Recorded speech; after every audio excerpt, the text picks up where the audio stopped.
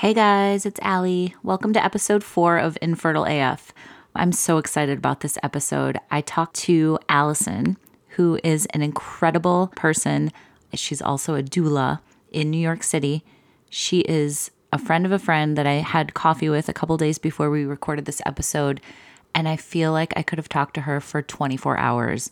She is so funny and so interesting and smart and cool.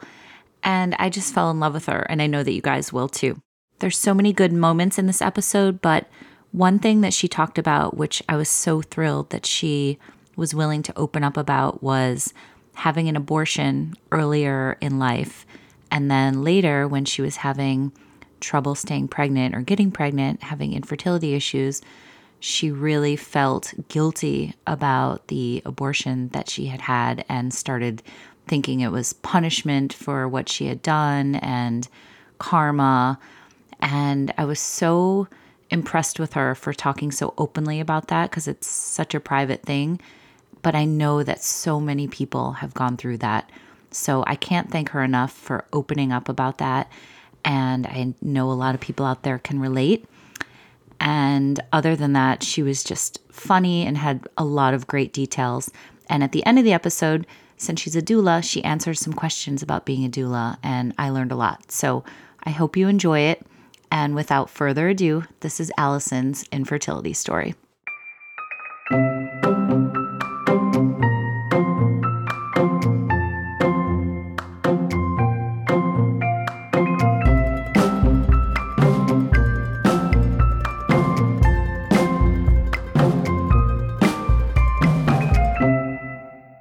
Okay, so hi, Alison. Hi. Thank you for doing this today. Thank you for having me. You are an amazing doula, and I want to talk a little bit more about that later. But first, what's so interesting about you is that you are also have your own infertility story, and you went through it yourself. So let's start with that. Tell me about your infertility journey and when it all first started. Well, we'll start with my first pregnancy. I got pregnant after I had divorced my first husband. In a very long, complicated story. I'll spare you all the details. I want all the details. You want all the details? Well, as many details as you're willing to say. Details are the good bits. So I got married when I was 28 years old, which seems like a reasonable age for somebody to make a really well-chosen decision in getting married. I was in an on and off again relationship, and we just thought that would be the saving grace for the relationship is to get married, right? Mm-hmm. And we did. We were married for 11 months before we separated. A couple of months after we separated, he was in a pretty significant car accident, mm-hmm. and we had planned to divorce, but I thought I was going to lose him, and it changed everything. We started spending time together as he was recovering from the car accident, mm-hmm. and that's when I got pregnant. Okay. So how did you feel when you found out? It was a surprise. I was shocked, and I think the hardest part for me was telling my family. They weren't real happy with the relationship anyways, and they were kind of glad that it was ending, and I hadn't really told anybody that we were still seeing each other. So I had a lot of shame on a lot of levels from that pregnancy.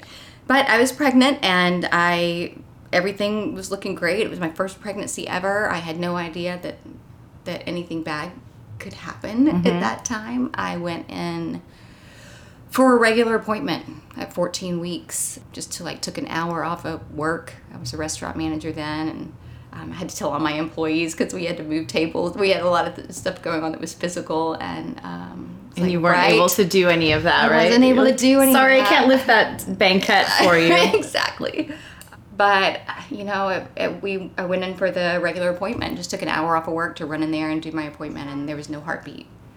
So I lost the baby, and then I was devastated. You feel like if I had been happier about this pregnancy, would it have stayed? I think that I think we put so many self-guilt on miscarriages. Yes. Like, what did I do? Yes. I want to talk about that as you talk about, more of your story too. Yeah. Not only the guilt that women feel, but the shame that they feel, and hopefully we can try to eradicate some of that. It's such a thing that women do to themselves in general, and it's just adding insult to injury, you know, when you're going through a hard time, but it's so common.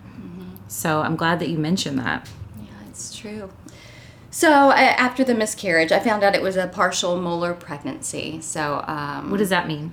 It's when part of the pregnancy turns cystic. So in my case, I had a heartbeat, so the fetus was fine, but the placenta turns cystic. Okay. Which basically stops it from providing nutrients to the baby. It is a genetic fluke. I found out later, which I'm kind of skipping around, when I married my second husband and went to the doctor to see if I could get pregnant, see if it was something to worry about. Then I found out it was just like a 1 in a million things. Really? It will never occur again, or most likely won't occur again. It's not, if it happened once, it's going to happen again. It's so crazy how there's so many of those things that are like 1 in a million, 1 in 400,000, like all these things that can possibly go wrong that you never know about until you're going through it or a friend of yours is going through it. That continues to baffle me. And the more conversations I have with women, the more I'm like, what's that? I've never heard of that. I don't know anything about anything, I realize. Right. And I think when we go through infertility like this, we in some ways become medical experts in things that we never planned to be experts in. Yeah. So about 6 months after that pregnancy ended, I was back to restaurant management. I was living the high life. I was dating one of my servers, which is like a total no-no. He was 20. He was really cute. And, get it, girl. I got pregnant again, which was once again a total shock. How can somebody in my late 20s accidentally get pregnant twice in a row? It happens. It was okay, so talk about shame. I mean, it was just, at this point, I'd already gone through this whole thing where I had to tell my parents, and it was just so devastating. And now I was pregnant again, and I couldn't emotionally handle it. I couldn't deal with the shame. And I had an elective abortion when I was probably 8 weeks pregnant. Okay. Did you tell the guy? Was he a part of this? Yes, he knew. Okay. Yeah, he knew. My sister was the only other person I told, and she took me, and it was scary, and it was awful, and I wish I could go back and like hug myself, dealing with all of that. I just got full body chills, which I'm sure it happens to me a lot. But it was just so tough. I wish I could just go back and kind of help that Alison get through this. But because you were just being so hard on yourself. Yeah. I couldn't imagine telling anybody else that I was pregnant again. Honey. I know, it's just so I want to give you a hug too. Let's all go back and hug 29-year-old we all need Alison. to hug our former selves. So after that, I didn't really think about, hey, I can't wait to get married and have a child. At that age, 30, I was just like, I'm never getting married again. I'm just going to live my life and do whatever. I wasn't 100% sold that one day I'm going to have a family. I was really just, whatever was happening, And I would like to say I met Ken, who is my current husband, in 2006, but I actually met him a few years earlier at the restaurant that I was managing. He was one of the regulars that came in all the time. We knew each other for several years before we actually started dating. Okay. He's so awesome. Was it one of those things where later you were like, I had a crush on you? And exactly. I'm sure he was smitten with you the minute. Your personality is so magnetic. I mean, I just met you two a couple of days ago, and I'm like, I think we're best friends now. I don't know. I mean, you're just like one of my favorite people. Like you have this smile that lights up the room, and you're just so comfortable to be around. So I get it. He was, of course he was really handsome, but he was also just really smart and funny, and I always enjoyed his presence. So anyway, we started dating in 2006. A mutual friend said, you guys will probably like each other. So we started talking on MySpace. MySpace. Remember MySpace? It's serious business. Yes, for the millennials listening, if there are any. I was actually never into MySpace. I kind of missed that window, but it was like what was it even? Like a message board? You kind of had a profile. It was kind of like Facebook. Okay. It's Facebook for old people. I sound like a grandma. Yeah. So anyway, we started talking there. We had both been married before. We dated long distance. He lived 2 hours away from where I lived in Atlanta. We dated long distance for 1.5 years, and then we got married. Okay. But we were pretty sure, like on our first date, that we were just What was your first gonna date? be together forever. I drove up to Atlanta to where he lived, and we hung out by the pool. Okay. Nice. It was a nice summer day. We hung out by the dreamy. pool and just talked. Yeah. And then went and had dinner. Okay. And I promised myself I would not spend the night. I was like, I'm not Yeah. spending the night. And I had 3 friends that we were talking about. I was like, I'm not spending the night. I'm coming home. And Right. I spent the night. Did you do the trick where you like don't shave your legs so that you're not tempted to like? That's a great trick. Yeah. No, I didn't do that. I Okay. should maybe I wouldn't have spent Yeah. the night if I had not shaved them. But anyway, so we were, 100% sure that we were going to be together. We got married 1.5 years later. Mm-hmm. He brought out this feeling of wanting to be a parent in me. Oh. It's like from the beginning. Yeah. Why do you think that is? What was it about him? It felt like the relationship was just so good. We practiced really hard at getting our communication right, just in the dating phase. But I felt like he really saw me, and he loved me, for who I was, and I felt the same way about him. And it just exploded. Okay, so we should have babies. Okay. So did you talk about having kids right Yeah. away, and Yeah. you knew you wanted to? Yeah, we actually started trying a little bit before we got married. I went and saw the doctor that I had been with when I had my first miscarriage, just to have a checkup and see if there was anything that I needed to look out for. And we talked a bit about the partial molar pregnancy. He said no big deal. It shouldn't be a problem at all. So we got married in Easter. I think that year it was in March. And I was pregnant in like three months Okay. later. So we started trying, and I got pregnant right away. Did you tell him about the server and what had happened with that? Yes. You did, okay. Yeah, that was one of the conversations that we had, like when we were newly dating, and one of those things that I just dreaded having that conversation. Yeah. Because I was like, if he can see that Alison, he's going to dump me. No. If he can see, but that's how you I felt, had though. so much shame. It's the shame, Yeah. right? Yeah. But he was great. Yeah. He was understanding, and he held me, let me cry. Right. And Oh. And you Yeah. could have never told him. I'm sure there's people out there that have secrets from their spouses that never come to light. But the fact that you did, I I didn't think feel like speaks volumes about your communication and your relationship. I felt like I couldn't let him love me fully and love him fully back if he didn't know everything about me. Okay. Yeah. Yeah. And I was willing to take a chance. And it worked. Thank goodness. Yeah. Because I would have sucked.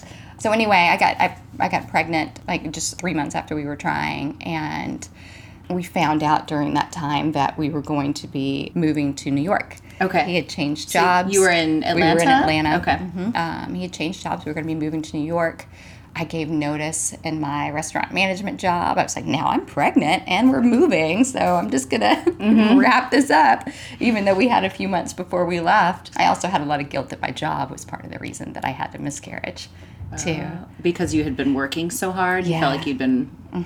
Like I Okay, shook it there's- loose somehow. I Yes. mean, it's just, you find all the things to blame it on. Sure. But, it's just a very active work. And, Right. Like you know, I shouldn't have pushed myself so hard. I should have you're like rested. 60 or- to 80 hours a week, and you're on your feet the whole time, and 12-hour days. It's just a lot. So as soon as I found out, I quit the job. We're moving to New York. I had a miscarriage at 8 weeks.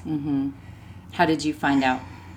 I started bleeding. Okay. At that stage, I didn't really have a doctor that I was seeing in Atlanta about getting pregnant. I still had the OBGYN in Columbus, but I hadn't moved forward with that process in Atlanta. And so I found this doctor I'd never seen before. I went in, they tested, they looked, there's no pregnancy, we can see you're bleeding. They thought that they saw something in my uterus that was making it, now that I know more, maybe they thought it was like a bicornate uterus. So they sent me to do a couple of tests. One of them was the HSG that I'm not going to try to say the long word for because Right. it's just way too many letters. I'll Yeah. totally boggle it. But Yeah. that's the one where they put the dye in your fallopian tubes and you do the Right. X-ray. Right. So they went ahead and did that test, which is usually one of the first tests that they do when you're going through infertility treatments, just to make sure that you have open tubes and there's no infection. But I passed the test. Okay. There was nothing there. I think it was just maybe the lining of my uterus, releasing the pregnancy just made it look in a different shape. Turns out that was not the case. I started, trying to get pregnant again right away, and this was actually during our move to New York. I got pregnant again a couple of months later. We were up here looking for a place, an apartment. We were staying in a hotel. We were here for a week looking for apartments, and I was about 10 weeks along at this point. So this is I guess technically fourth pregnancy. Okay, so you, just to backtrack, you hadn't used any infertility anything at this point. You just got pregnant naturally. Okay. So we were up here looking at apartments, and I started spotting. And Ken was at work. That is the worst feeling in the entire world. It's awful. And I called the doctor from the hotel, and I'm like, hey, I'm spotting. And for anybody that's kind of gone through this, it's like the same questions that they ask you all the time. Is the blood brown or is it red? Well, brown blood is old blood. So that's not so much to worry about. Okay, so brown if it gets pink or red, then we should worry. Yeah. So it was brown at first. Okay, and then so you're like, all right, I shouldn't. Pink, and then it got red, and then I started having cramping. Oh. And we went to the old St. Vincent's Hospital. Okay. It's on 7th Ave. Sure. And went into the ER there. That's what my doctor told us to do. And they could still see a heartbeat, but I was bleeding. Oh. And by the time we got back to Atlanta, I had lost the pregnancy. Oh, but there's just not much they can do at that early to keep it in. Yeah. I remember that feeling in early pregnancies with me going to the bathroom and to pee and wiping and being like, please no blood, please no blood, please no blood. And then and you'd be like, fuck. It's just your heart just sinks. Or the worst is the toilet paper gets a little wet and you can see the pinkness of your finger through the toilet paper. Yeah. And you're like, wait, is that? Is that pink? And I also remember, sorry to bring it back to me, but just on the same note, I remember calling my doctor's office and said, I'm pregnant, I'm probably 8 weeks along and I'm bleeding. And the woman was like, you're probably having a miscarriage. And the way she said it, I was just like, well, that's it? Like a little bedside manner here? It was just so, she probably dealt with dozens of those a day, if not more. And I was just like, oh, okay. Okay. In that particular pregnancy, too, they wouldn't let me come into the OB to get checked until I was 12 weeks. And that's another thing that happens a lot. They don't want to see you until you're 12 weeks along. But for somebody that's experienced recurrent loss, those 12 weeks, you're just stressing yourself so hard, They just let you come in and see a heartbeat or no heartbeat. I don't know. I don't know what exactly I want. But more. Yes. More than just a 12-week visit. Right. So then we decided, well, our OB recommended that we see a reproductive endocrinologist. And since we were moving to New York, we decided to wait until we got up here to start that relationship because we knew it would be a long one. So we wanted to make sure that we were someplace that we were going to be for a while. So we moved a few months later and looked at our insurance coverage and picked a provider in the city that was covered by our insurance. And went to the RE, and they did all of the tests that they usually do. They didn't find anything of concern for me. I had this single MTHFR mutation, which is very common. I think it's like 50% of the population has it, but it can cause some clotting disorders. They found that, and Ken had no problems at all. His sperm count was good. He was very excited about his sperm count. Oh, I love that guy. He had so much fun every time he had to give a sample. It's like he's a trooper. But anyway, so we passed everything. We had to do a few IUIs before we can move on to IVF. Right. So let's talk about that a little bit.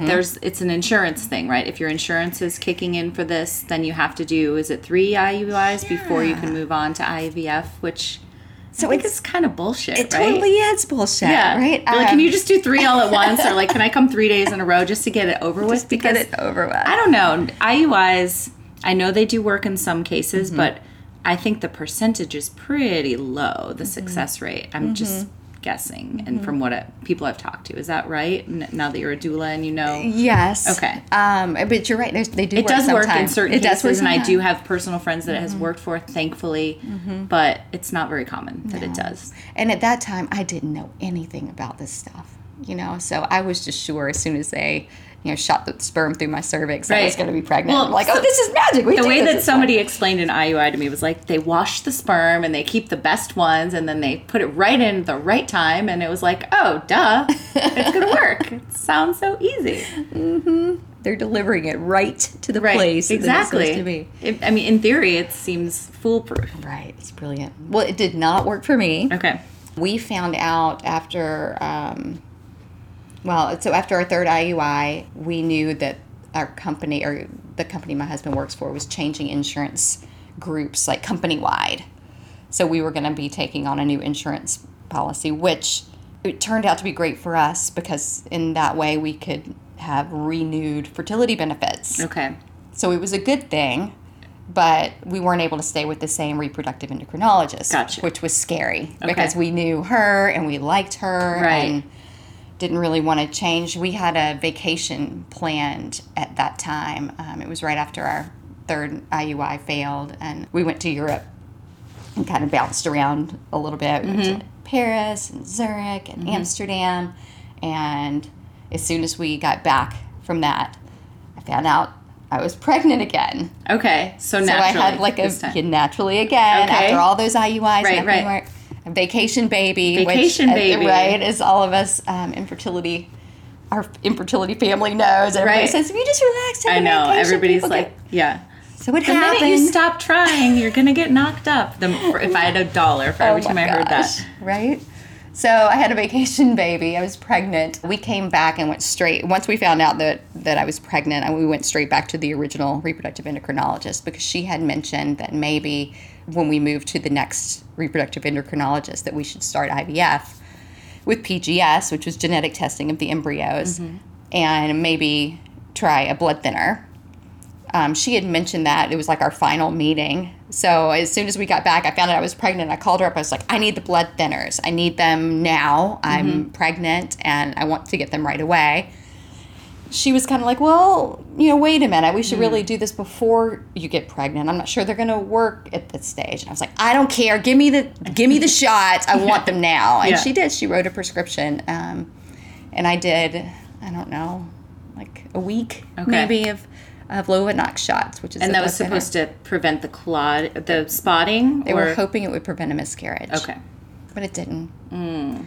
So again, 8 weeks, I had another miscarriage. Okay. So we already had our appointment with the new reproductive endocrinologist, and we went over there, and she looked at all of our paperwork, and she was like, there's no reason this should not work for you. This genetic testing of the embryos has got to be the right thing. That must be what we needed to do all along. Right. Let's do it. So we did our first IVF April of 2011. Okay. So April of 2011, we did our first IVF with genetic testing of the embryos with PGS. We got a great number of eggs. We had a great number of fertilized embryos. After genetic testing, only 3 were normal. They recommended transferring 2 and freezing 1. So we transferred 2, and we had no pregnancy, not even a blip. Okay. We went on to a second IVF with PGS. It's like, how long were you waiting between the cycles? so the first one was in April.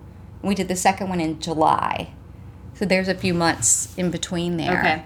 I don't remember there being a reason. Can I ask you too, how are you doing emotionally with all of this?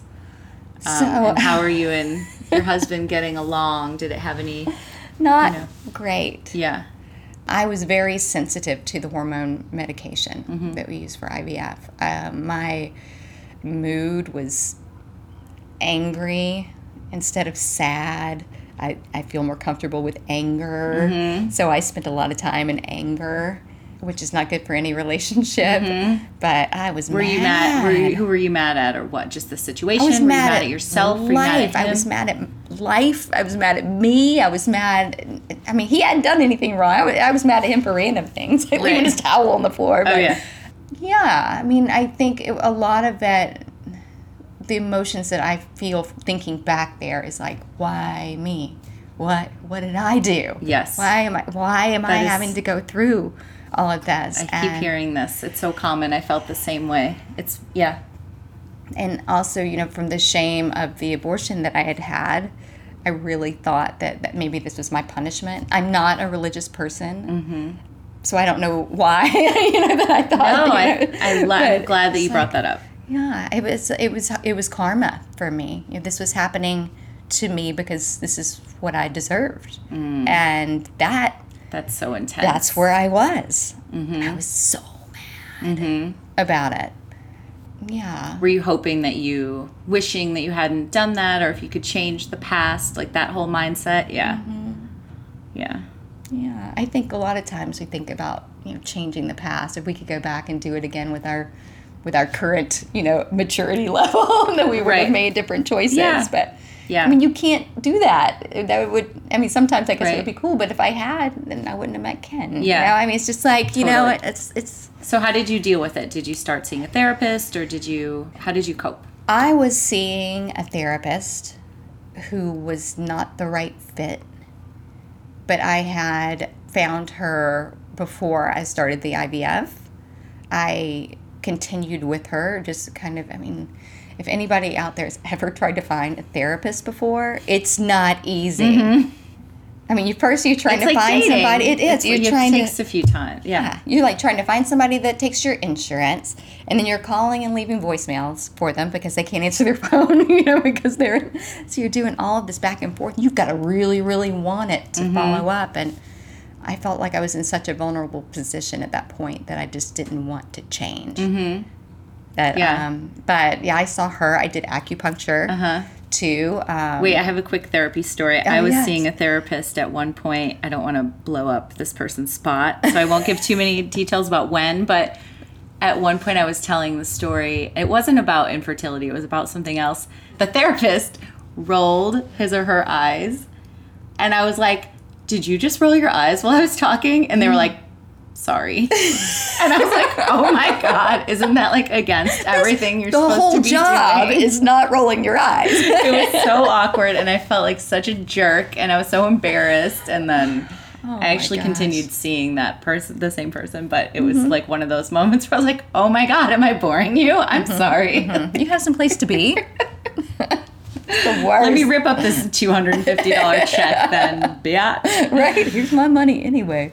But yeah, so I was trying to do some self-care things. You know, I think that when a lot of times we try to do things to take care of ourselves, and it's a lot harder than we imagine it to be. And I was in appointment overload too, with just the reproductive endocrinologist. That adding in like a therapy appointment and an acupuncture appointment, it's just like, I don't want to go anywhere else today. Right. I mean, how many appointments am I supposed to have? Yes. I had and if no you're life. Getting stressed, I remember my acupuncturist said this to me too, that if you're stressed about coming to get acupuncture done and squeeze it into your schedule, then it's having the opposite effect. Right, that it's not going to work for you. Right. Yeah, but that's a good thing that you brought up. It's tricky balancing all these appointments and the doctor's appointments and the blood work and the this and the that and trying to manage your stress level and working and, you know, people might have other kids at home and being a good partner to, you know, it's just... There's so much you have to balance, and something is bound to go by the wayside. Yeah. But no, Ken and I were struggling. You asked about how our marriage was too. Ken and I were struggling. He was trying to be very patient with me, but I was mad at the whole world. Yeah. And, you know, the fertility treatments he was watching me go through them, and there wasn't really much that he could do to help, really, you know, and it's got to be really hard for a partner to watch the person they love go through this process and feel so helpless. Yes. And when we got to, for our we were approaching our third IVF, and our reproductive endocrinologist suggested that we try something different. She recommended that we see a reproductive immunologist to look for any underlying autoimmune issues that could be interfering with the pregnancy. Okay. So we went to see this famous reproductive immunologist here in New Who's York somewhat City. Controversial, right? Yes. Okay. Well, not all reproductive. Tell me about that. Not all reproductive endocrinologists believe that miscarriages are necessarily autoimmune related. Okay. Some do, obviously. Mine sent me to this doctor. She's very well respected in her field. But he did an autoimmune workup on me, which was a lot of blood tests. And then also he sent me for ultrasound to look for any signs of PCOS, polycystic ovarian syndrome. My tests came back that I had high natural killer cells. Sounds like a Quentin Tarantino movie. Right. He was Hi, like, natural killer cells. I know. I was kind of starring proud Julia of Lewis them. and Brad Pitt. He said to me, he was like, do you get sick very often? And I was like, no. He was like, it's your natural killer cells. Really? I'm like, hello. Okay. I didn't know I had a superpower, but turns out that's Wow. not compatible with pregnancies in my body. Interesting. Okay. I also, So your body was rejecting the pregnancy? Is that what he was? That's the assumption. Okay. Or I guess the next thing to rule out. Okay. But he also found that I had DQ alpha 4.1 is some kind of clotting issue that I think my husband and I had a match on. Okay. So he wanted to treat for that too, and he found a low-level PCOS, which I didn't have any symptoms of. I ovulate normally and haven't had any of the other symptoms, but he wanted to treat that too. So prior to our third IVF, we started this new medical protocol in addition to all of the IVF drugs. Right. Because you're not putting your body through enough yet. That's so right. Bring it on. So we were adding in, I was taking baby aspirin, metformin, which is a drug that people take with diabetes to help control insulin levels in their bodies, which is part of how PCOS affects your body. So that was for that. Prednisone, which is a steroid. Lovenox shots, which is what the original RE had recommended. But this time we would start them before the transfer. And those would be daily throughout the pregnancy. And he also recommended IVIG infusions, which is a bloodborne product infusion that is supposed to help with the immune system, I guess, help push back the immune system. Okay. So is that like a blood transfusion kind of thing? Like you're getting an IV or? Okay. That's exactly what it's like. I laid on a medical table for 3 to 4 hours and had an infusion once a month. Wow. Yeah. That's the first I've heard of that. Yeah. It was tough. But at that point, I would have done anything. Sure. Oh, yeah. Right? You want my left It's like, what do you leg? want? Take Here, it. here, I'll do it. I'll Yep. try it. No problem. But anyway, so it was going to be our third IVF. Our insurance benefits were gone. We had used them all. The reproductive immunologist did not take insurance at all. So that would be entirely out of pocket. My husband and I decided that it was going to be our last try at IVF. At the moment, he was ready to move on. He was just like, we need to live our life. We need to do things for ourselves. We need to be ourselves again. Right. And I agreed. I think in my mind I was like, let's just get through this IVF. Right. And I'm going to agree now, but Right. we'll see what happens Right. afterwards. Sure, honey. Whatever you need to hear at this We'll point. figure this out. Yeah. But after doing the protocol from the reproductive immunologist, we did the IVF, our third IVF. We had a great number of embryos. Only 2 were normal again. We transferred 2, and I was pregnant with twins. Okay. So it was just, it's like, okay, all right, this worked. Maybe that was the magic ticket Right. this whole time was Yes. this immunologist business. So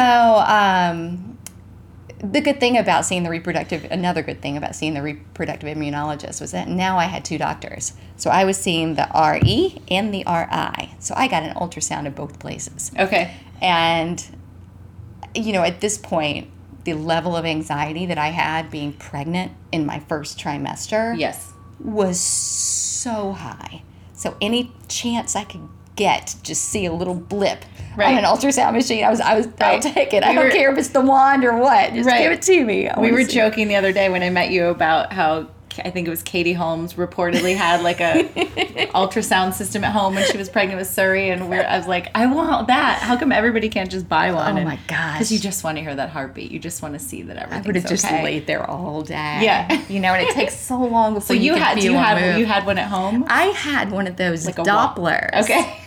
That you could buy at Walgreens. Oh my! Is it for baby ultrasounds? Okay. Yeah. Yes, it is, and it's not that easy to use. Yeah. And so think about that. That's like the worst thing ever. So you've got this thing, you bought it at Walgreens, it was like $19, and you're trying to find your own baby's heartbeat. Oh my gosh. With it, which is not easy to find. So I do not recommend going that route. Right. I was really stressed out. Every time I pulled it out, it was like, I can't find it. How often were you doing it? Oh my, like nightly. Okay. Sometimes more. Right. I think I told Ken that I'll just do it when you get home at night. But I'm like watching TV. You're like secretly doing it in the corner, like all day long. Yeah. I get it though. It makes perfect sense. It sounds wild, but it happens. And you have to wait so long before you can feel them move inside you, and you get that sense of relief once you can feel the baby. But that doesn't happen for weeks. So we were pregnant with twins. We knew we had transferred. We only had two normal, and we knew that one was a boy and one was a girl. So I was going for weekly ultrasounds. We got to 12 weeks, and I started spotting again. And it was the same as we were just talking about. Mm-hmm. It's like it was brown, then it was a little bit pink. It's like I'm an expert at judging color of blood at this point. And I'm like, that's not brown anymore. It's a little more reddish. Mm-hmm. So I had some cramping. I had some bleeding. We went into the doctor and had an ultrasound, and one of the twins no longer had a heartbeat. I'm sorry. Yeah. For us, at that point, we felt like twins was a reward. Mm-hmm. It's like, we've been trying so hard, and we finally we're going to have two babies at once. That was just like, oh. Mm-hmm. But the other baby was still doing great. Okay.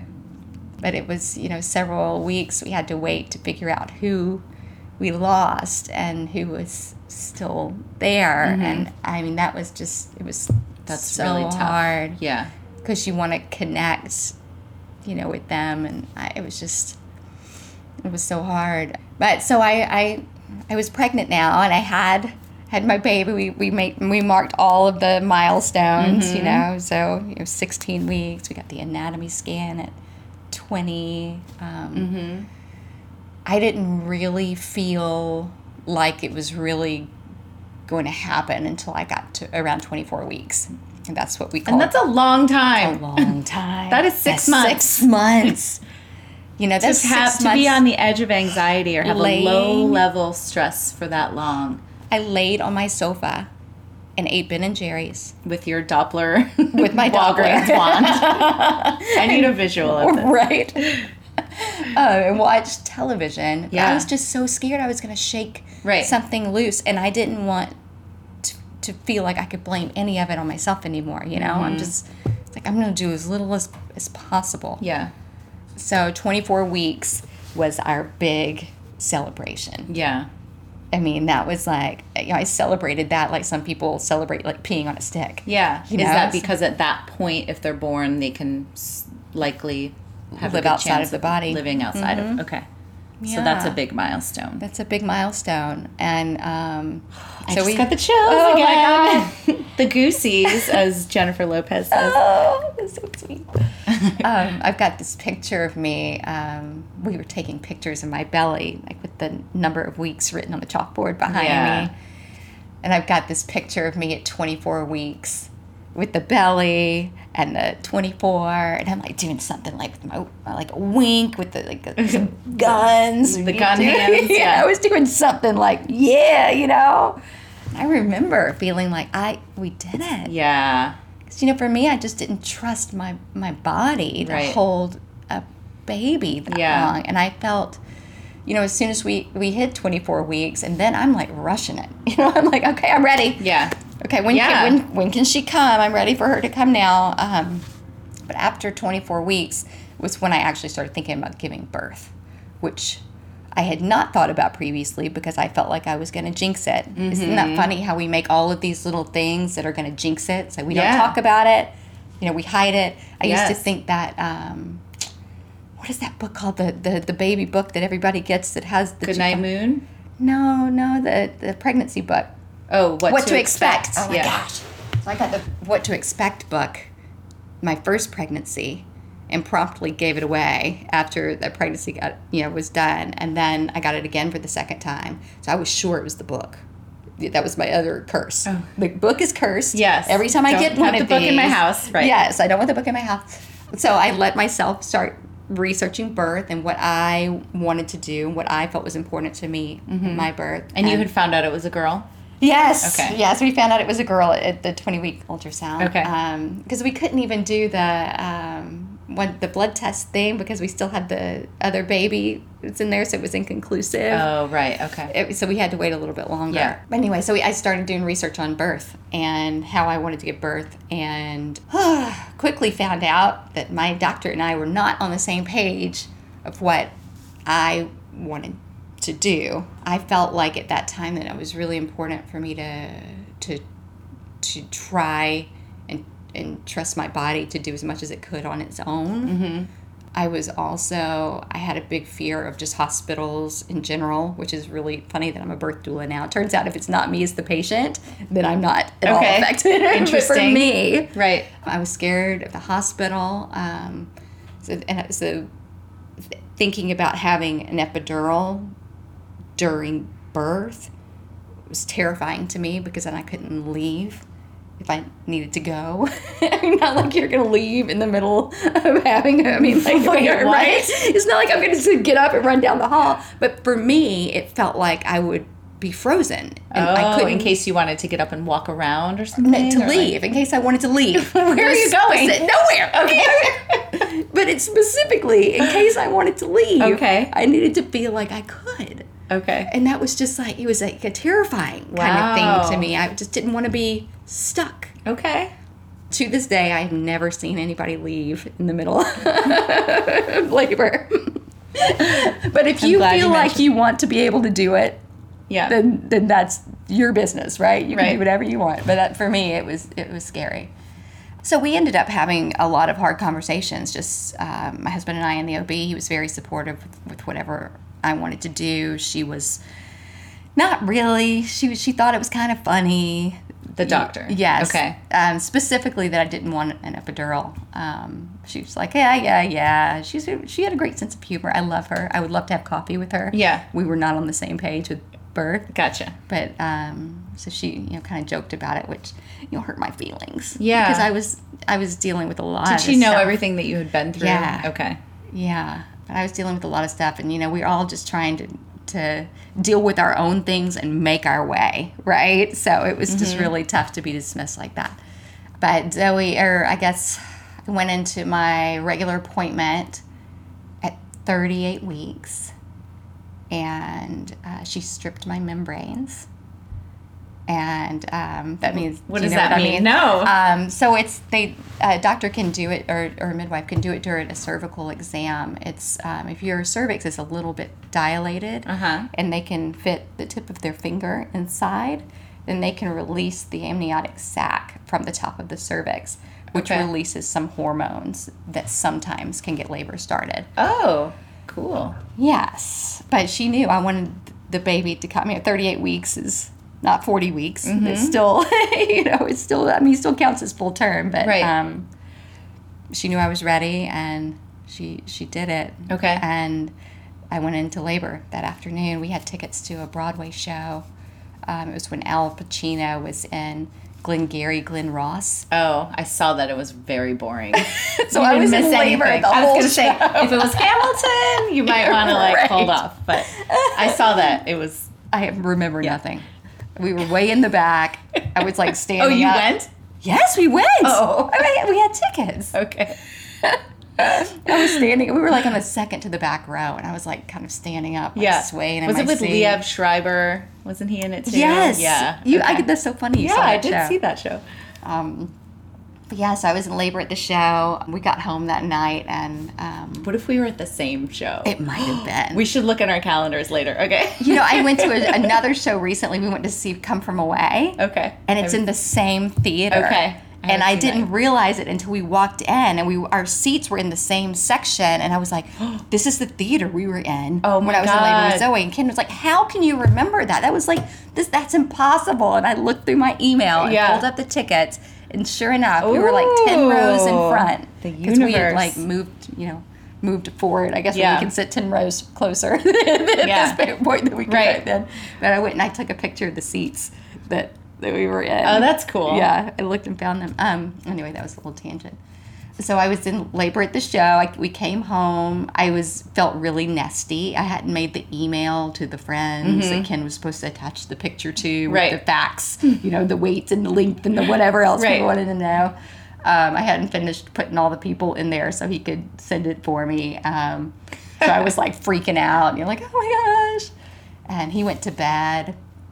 And I stayed up, and contractions got more and more intense, and I got in the bathtub for a little bit and just kind of walked around my house, and he could hear me, like I guess around 5 in the morning. He was like, okay, I'm getting up. And at about 6, I had been timing the contractions, and they were 2 minutes apart, and my water broke like right at 6. So Wow. we got in a cab. Where did it break? I was laying on the bed, and my feet hit the floor so fast. Oh, wow. it was like my body's like, I'm not changing the sheets. So I like jumped out, hit the ground. You got no water on anything but the hardwood floor. See, I had 2 C-sections, so I never had the water breaking experience. I'm kind of envious of people who did because it sounds so cool. It sounds so exciting. There's always right? a good story attached. Yeah. I think because I had been in labor for a while that it broke with a lot of intensity. It doesn't always do that. Sometimes it's just a trickle, and you miss that like TV moment. It's like the Right. we went to the hospital.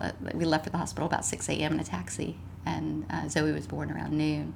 Oh, Zoe! Yay! Zoe made her grand entrance. Yes. So how old is Zoe now? Zoe's 6. Okay.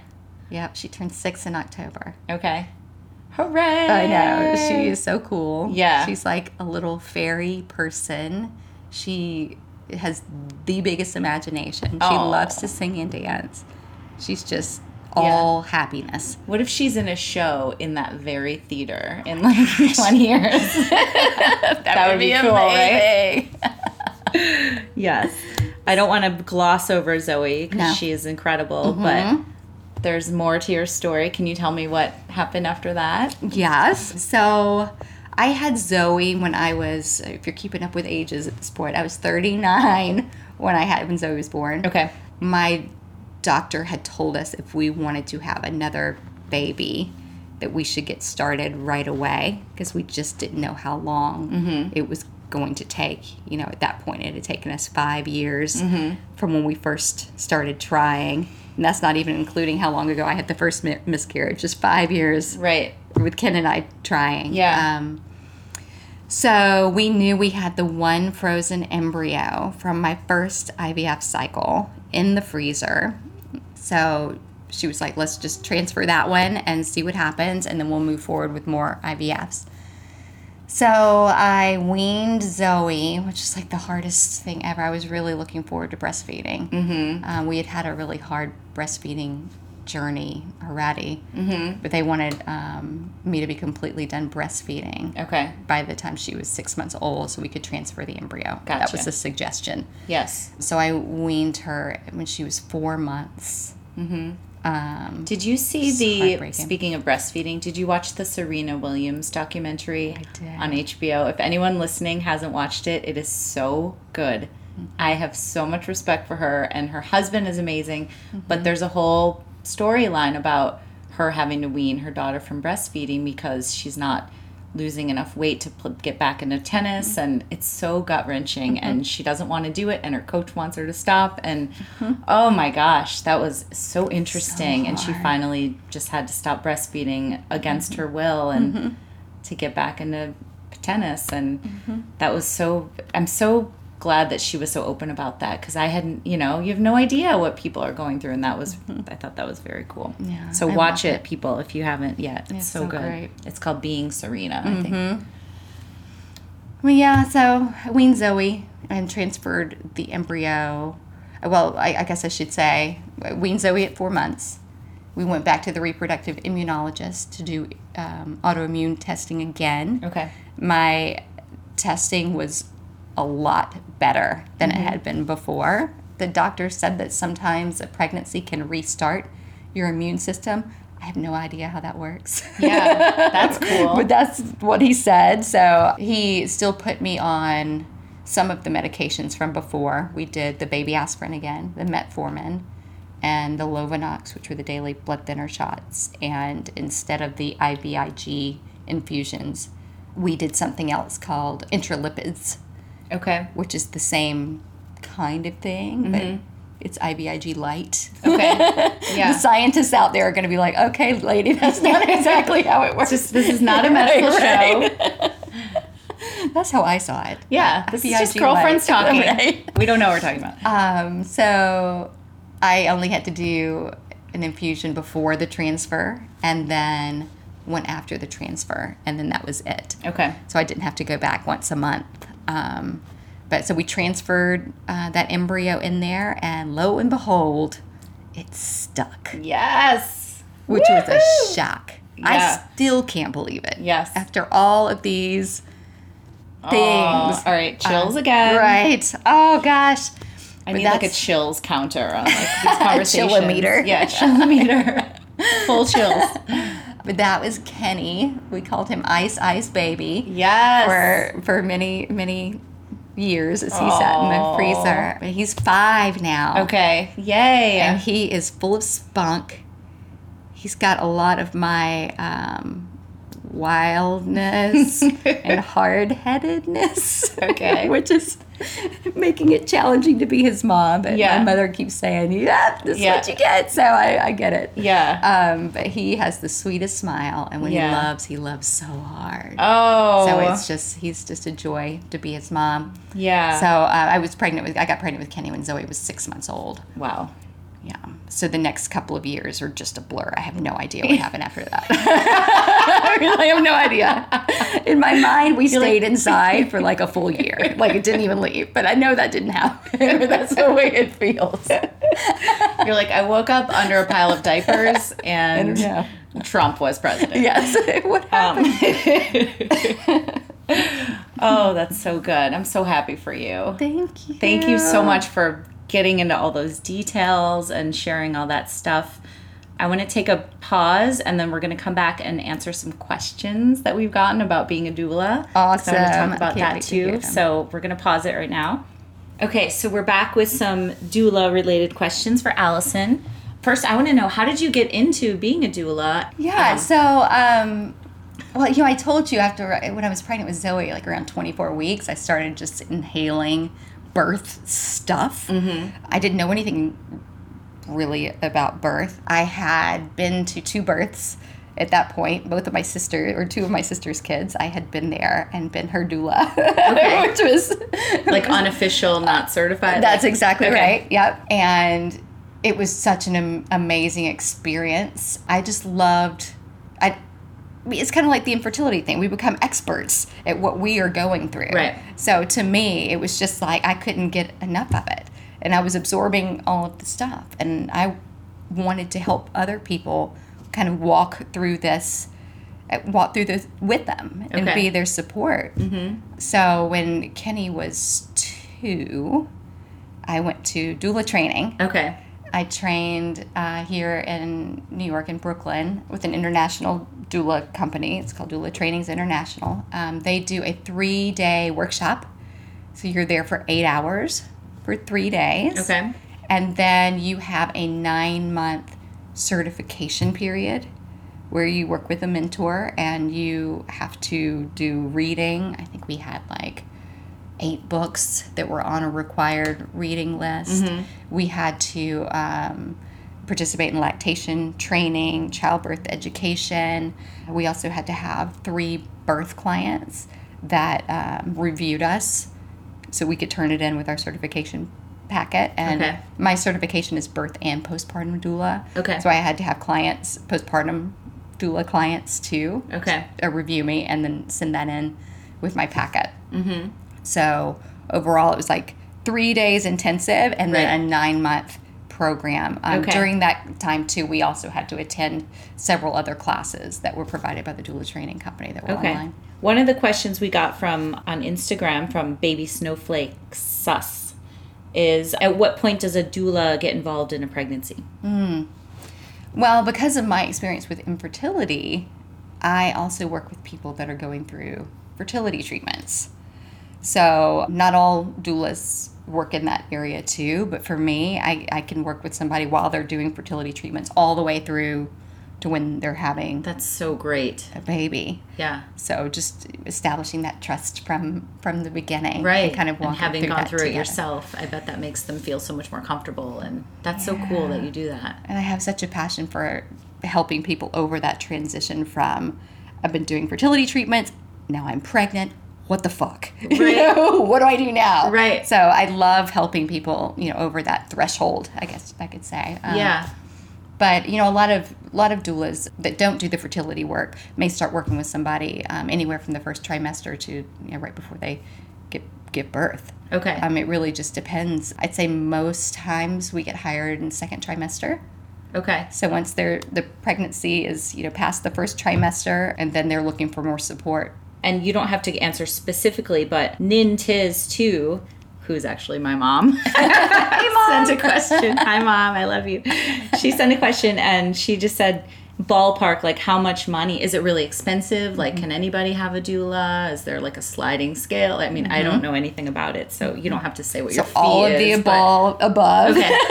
Yeah. Here in New York City, I would say the range, maybe for a doula in training, maybe 800, and it goes all the way up to 3,000 and beyond. Depending on specifically what you're doing, and I would imagine everybody's experience. So it seems like if somebody wants to go that route, there's a way for them to make it happen. That's good. In some communities, there are even hospital doulas. Another question from Fab Fertility on Instagram is, what's the most common misconception about doulas?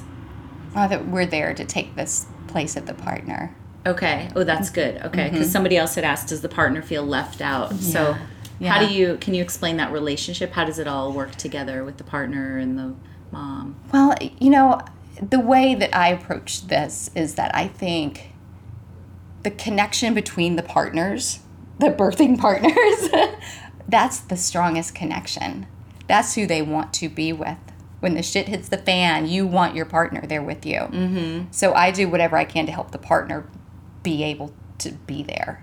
So, I take care of mom or whoever the birthing person is, but I also take care of the partner. Make sure they've had something to eat. Make sure that they know when it's okay to rest. Talking through what's going on and setting, expectations or managing anxieties. And that way they're both able to be there just focusing on the baby that's coming without having to worry about all the peripheral nonsense that's going on. So, but I will never have that connection with the birthing person that their partner will have. That's the special, that's the magic. Right? So just making sure that they can be there together.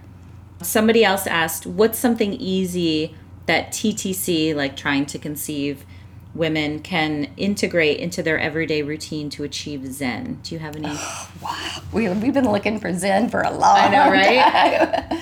I guess the best advice I can give there is self-care. I mean, that's the hardest thing for all of us to do, is to carve out time to take care of ourselves. Just being busy, but self-care looks different for everybody. Just finding what it is that you can do that makes you feel like you're taking care of yourself. That's the best thing. It's like putting on your oxygen mask before. Right. I love that analogy. You put yours on. You have to be good to bring another life. That's right.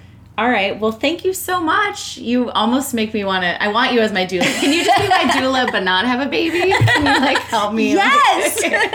Well, that's what I never do having another child. fertility clients. You know, we're just in the beginning. Yeah. You're so amazing. And I'm going to tell thanks. everybody where they can find you and learn more about you and what you do at the end. But thank you so much for doing this. Oh, this has been so great. Me. It was so fun. Good. Thank you.